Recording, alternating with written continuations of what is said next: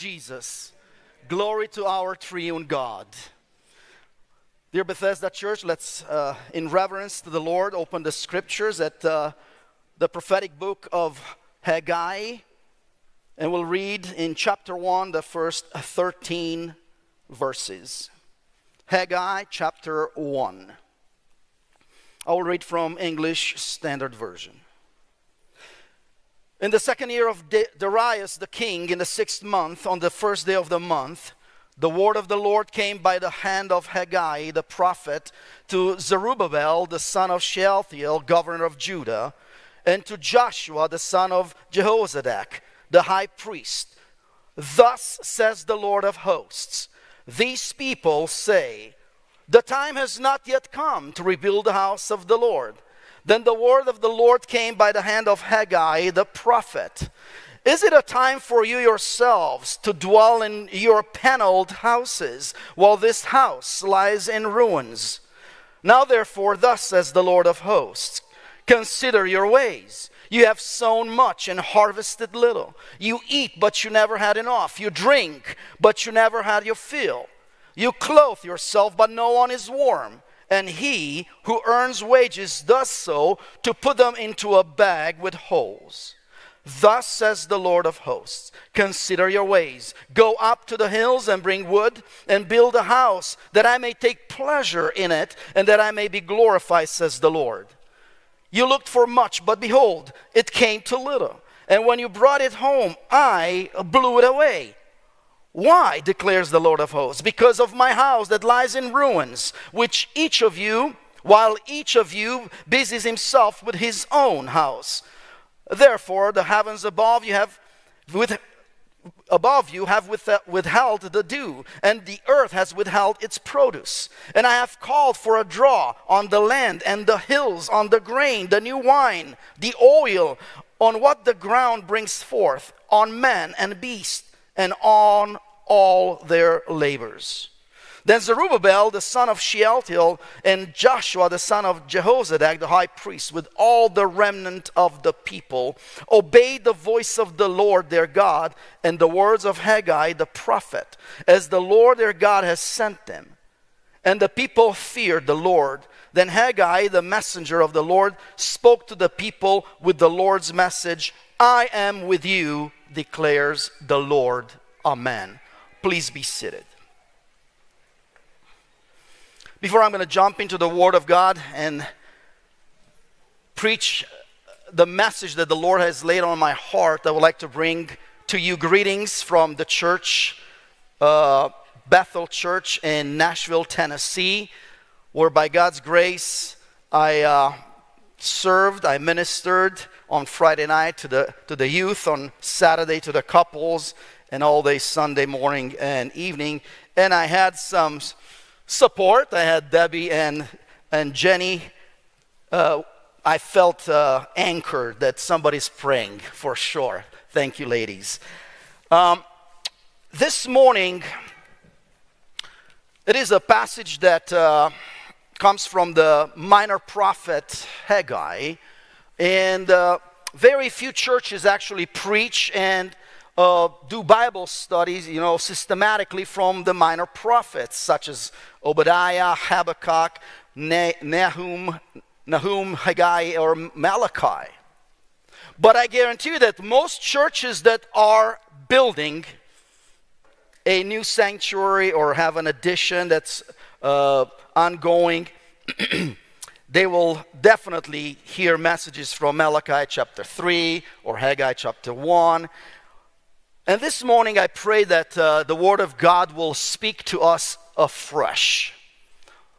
We are familiar with the Word, we are familiar with the Scripture, but I believe that even from these minor prophets, the Word of God has something to bring to us afresh.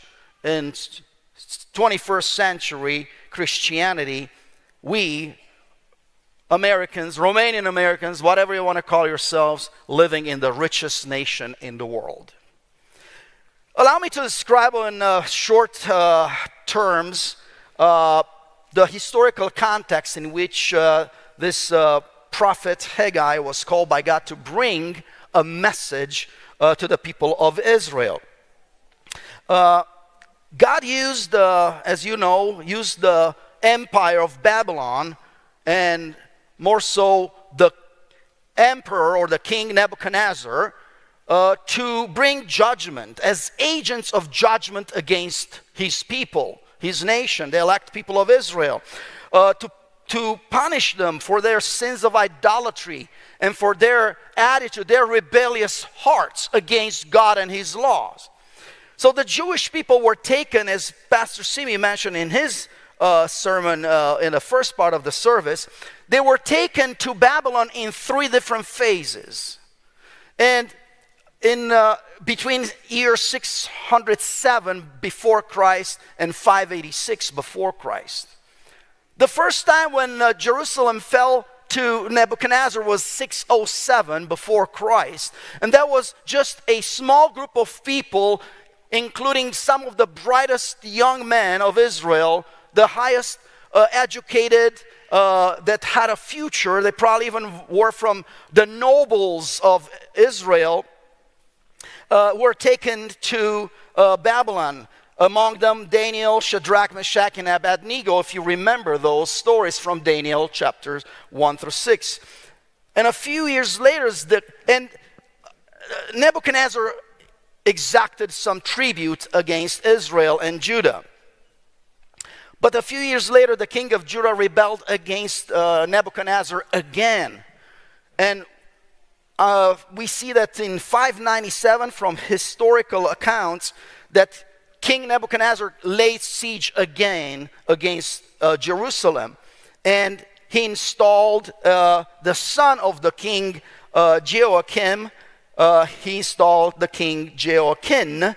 We find all this in 2 Kings chapter 24 and 25.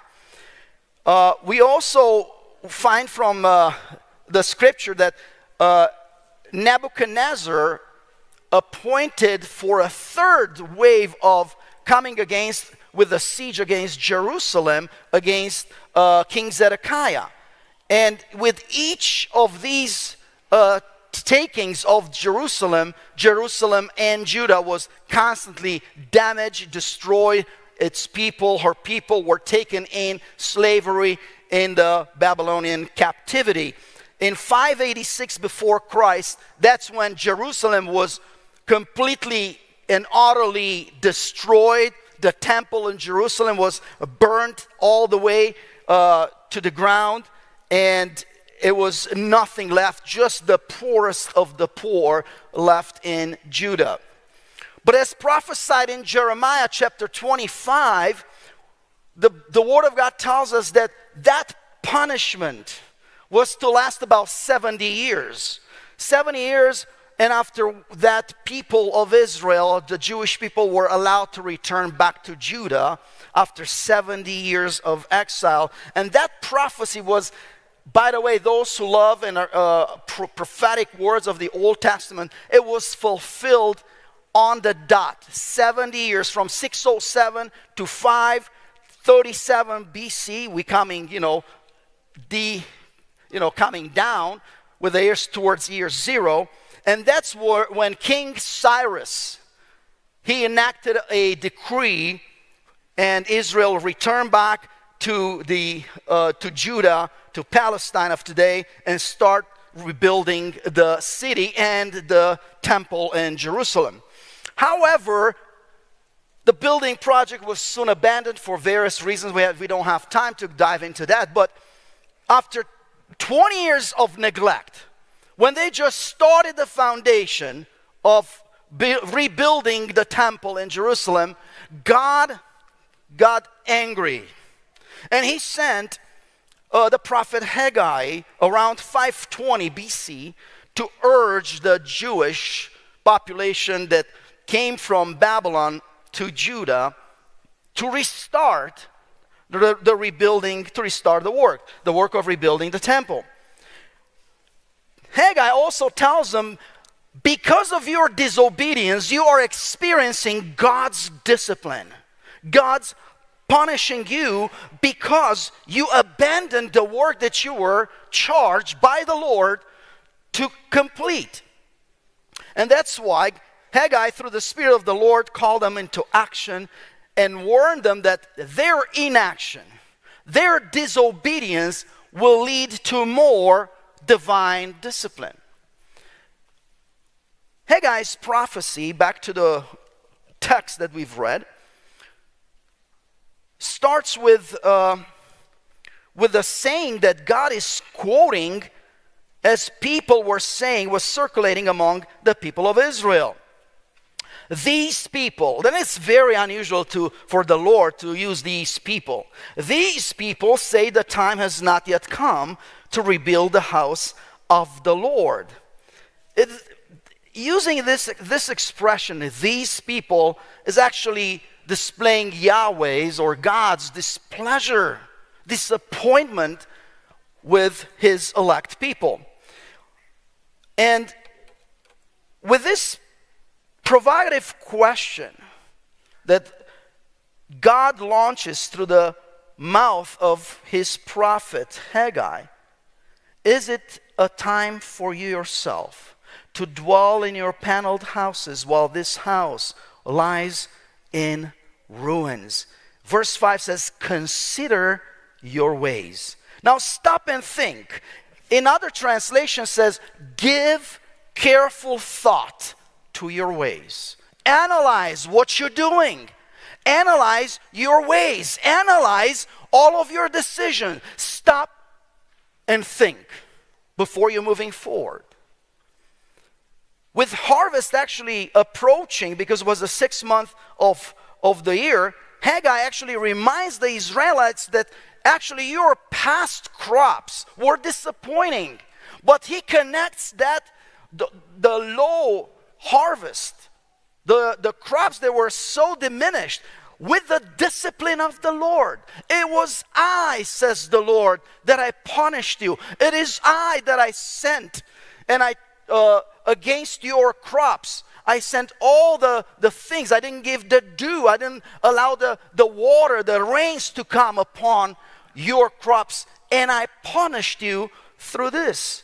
Verse 6 says, you've sown much and harvested little. You eat, but you never have enough. You drink, but you never have your fill. You clothe yourself, but no one is warm. And he who earns wages does so to put them into a bag with holes. It's almost like the prophet Haggai kind of heard 25 centuries later, in 21st century today, Christians, children of God, who are in a similar situation. We hear people that they work hard, but they all only live from paycheck to paycheck. They barely make it. They deposit their paycheck in a bank, and by the end of the month, there's nothing left, and they are looking to the next paycheck. And some believers might rationalize today, say, well, I would like to give to the Lord. I would like to give more to the Lord, but maybe I need to find a better paying job. Maybe if I would get a better degree, or maybe if I open my own business, all sorts of rationalization. But this is what God might answer today in the 21st century. Time out. Stop and think. And look at your life and your priorities. Consider your ways. Why aren't you moving forward when it comes to your financial situation? And Haggai, like the Apostle Paul in 2 Corinthians chapter 9, verses 6 through 7, reminds us today about the divine law of sowing and reaping. And this is what the Spirit of the Lord impressed on Paul, the apostle. Whoever sows sparingly will also reap sparingly. And whoever sows bountifully will also reap bountifully. Each one must give as he has decided in his heart, not reluctantly or under compulsion. For God loves a cheerful giver. Dumnezeu iubește dătătorul voios. And Haggai seems to awaken the people of God to see the link between their behavior and their not so stellar circumstances. But the second problem, because twice in this passage that we just read, the Lord says, consider your way. Stop and consider your way. And the second problem that Haggai points through the Spirit was that the people were seeking their personal comfort over God's pleasure and glory. Haggai chapter 1 verses 7 through 8 says, thus says the Lord of hosts, consider your ways and go up to the hills, bring the wood and build a house, that I may take pleasure in it and that I may be glorified, says the Lord. If the first displeasure of God was pertaining that his people were lacking in financial generosity, the second displeasure expressed by God here in this passage, prophetic passage, towards his people pertain to their lack of work, lack of effort towards accomplishing God's purposes. That's why the Word of God becomes more dynamic, forceful, and direct when the prophet calls God's people, say, go up into the mountains, bring wood, and build a house. Now, some Christians wrongly believe that if they're doing okay with their generosity, giving to the offering to the Lord and to his house, perhaps nothing else has been expected of them. It's just, well, I gave my zeciala, I gave my tithing, I send my check now either via Zelle or whatever, the direct deposit, and God doesn't expect me anything because I already pay my dues. But this is not what the Bible speaks. It's not only about our financial generosity. It is also every single dimension of our life. How can we apply a text like this that records the rebuilding of the second temple in Jerusalem to the church of today? Well, let's bring those principles into today's spiritual life of us, the church. The temple was the symbol of God's manifested presence among his elect people. That's why when God instructed Moses to build first the tabernacle in the wilderness in Exodus 25, God clarified his purpose. Exodus 25:8. Let them make me a sanctuary that I may dwell in their midst. Because God wanted, from Genesis all the way to Revelation, we see this like a red thread, saying that God wanted to live in the midst of his people. And that's why God instructed Moses to build that tabernacle. In Exodus 40, the last scene is showing Yahweh, God, descending and filling the tabernacle with his glory. Glory to God. Later on, when David instructs his son Solomon to build the temple, we see the same thing, that the temple was to be the special place of God's manifested presence. And we see in 1 Kings chapter 8 that God's glory filled the holy place with his presence. The smoke, the fire, the presence was there. The Shekinah of the Lord was there because God filled that place with his presence. Glory to God. But how that connects with New Testament? The New Testament theology of the temple is very clear. It's just jumping off the pages of the scripture, because we are told that when Jesus descended, the incarnated Son of God, he brought with him the presence of the Holy God. Wherever Jesus walked on this earth, there was the kingdom of God, because he was the king of the kingdom of God.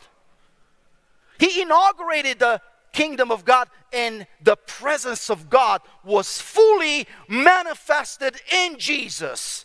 God was in his Son, even on the cross. And we see that also apostles Peter and Paul declared that declared that the church is the body of Christ. It is the church, and it's not this building, it's not the walls, it is us, the people. We represent the body of Christ Christ is the head of the church, and God wants to be manifested in His people, in the church. That's why, as Brother Simi said, we are so important to come together, to pray together, to worship together. That togetherness represents the body of Christ. And when we are together, God comes in the midst of praises. God descends in our midst because He loves to be in the middle of His people, in the midst of His people. So, Paul says in 1 Corinthians 3:16, don't you know that you are God's temple and that God's Spirit dwells in you? It's almost like God saying through Paul, which part of you are the temple you don't understand? Which part we don't understand that we belong together? In a previous message, like 3 weeks ago, I said, yes, salvation is personal, but our sanctification is communal. We belong to one another. The Holy Spirit descends in our midst, and He wants to sanctify you and I through me and you. It is through the relationships that the people of God is being sanctified. And God took it very seriously when He said, build my church. Jesus said, I will build my church. But you know what? He is the manager, and we are His crews. He wants to use you and me for the building of the church. We are co-workers with God. Can I hear an amen? Are we or we are not co-workers with God? God said through Haggai to the Israelites, you better get busy rebuilding my temple, because more discipline will come. Invest your money, invest your efforts, your talents, your time in fulfilling my priority first. This is what God was upset with His people, because everybody went and took care of their own dealings, their own priorities, their own homes. He said, reverse. You have to put me and my purposes, says the Lord, at the top of the list of your priorities. Not your priorities, mine, says the Lord. And yes, the building of God's temple costs us. Costs us our finances, our efforts, our talents, our time, our everything. If we understand who we are, the way God looks at us and expects from us, we would understand that a lot of our priorities are messed up. A lot of our priorities are upside down. And we worry about myself and our priorities instead of God's priority first. Jesus says, Matthew 6:33, seek what? Seek first. Say with me, church. Seek first. Căutați mai întâi împărăția. And it's not only about financial discipline. It's also about discipline in every dimension of our lives. Our time, our efforts, our talents, our passions. How can you assess the level of your personal passion? I'll tell you, and I said it before. If I look at how I'm spending my time, the way I'm spending my money, the way I'm spending my everything, including talents, that's how I will assess the level of my passion to the Lord. If my time, if my priorities, if my passions are directed towards God and His kingdom, then I would say, you could say, that we have a good level, healthy level of passion for Christ. Our life and our work of the kingdom, for the kingdom, must be radically theocentric or Christ-centered, church. We need to center everything that we do, everything that we are, everything that we have in Christ and His purposes first. And this is what Haggai brought as a message of displeasure from God to his people. And this is what the Spirit speaks to you, Bethesda Church, this morning. We need to reassess our priorities. In a church, in a family, or an individual that is God-centered, everything that we do and plan must have this cornerstone: to God's glory. This is the cornerstone of everything we do and everything we are and everything we enterprise and everything we decide. All of our aspirations, all of our plans, it is to the glory of God. That should be our test. Is it to the glory of God? What I do, what I decide, how I spend my money. A.W. Tozer wrote in his great book titled Worship, the following: the purpose of God in sending his Son to die and rise and live and be at the right hand of God the Father was that he might restore to us the missing jewel, the jewel of worship, that we might come back and learn to do again that which we were created to do in the first place. Worship the Lord in the beauty of holiness, to spend our time in awesome wonder and adoration of God, feeling and expressing it and letting it get into our labors and in everything we do and everything we enterprise, and doing nothing except as an act of worship to Almighty God through his Son Jesus Christ. I spent a morning last week with a young man, and he asked me, Brother Romeo, how do you explain, what Jesus said in John 4 to the Samaritan woman, that time will come, and it's right now, that true worshipers will worship God in how? In spirit and in truth. And I explained to this young man, I said, to live a life of worship means that worship is not only when we come on a stage or in a choir and a band and sing to the Lord. Our worship means when we worship with every dimension of our life. We worship when we are at work and we work to his glory. We represent the kingdom. When you are at school, you represent the king. When you are playing soccer, you represent the king. Don't lose your temper and say some words. You know what I mean? You represent the king. In everything we do, we as a church must return to being God-centered, to be Christocentric, to look at him as the Lord. We have a totally incomplete understanding of what the Lord means. Lord means that he is the owner of my life. The Lord means that he owns my bank account. Jesus being the Lord means that he owns my tablet and computer and iPhone. That means that he controls or should control every single of my decisions. Can I hear an amen? That's what Lord means. If I only say Lord from the lips, means nothing. Will actually come as a boomerang against me to judge me. Why did you call me Lord, Lord, when you're not doing what I'm expecting you to do? This is the message of Haggai. Speaking about our Lord Jesus, Colossians 1:16-17 declares, for by him all things were created in heaven and on earth, visible and invisible, whether thrones or dominions or rulers or authorities. All things were created through Jesus and for Jesus. He is before all things, and in him all things hold together.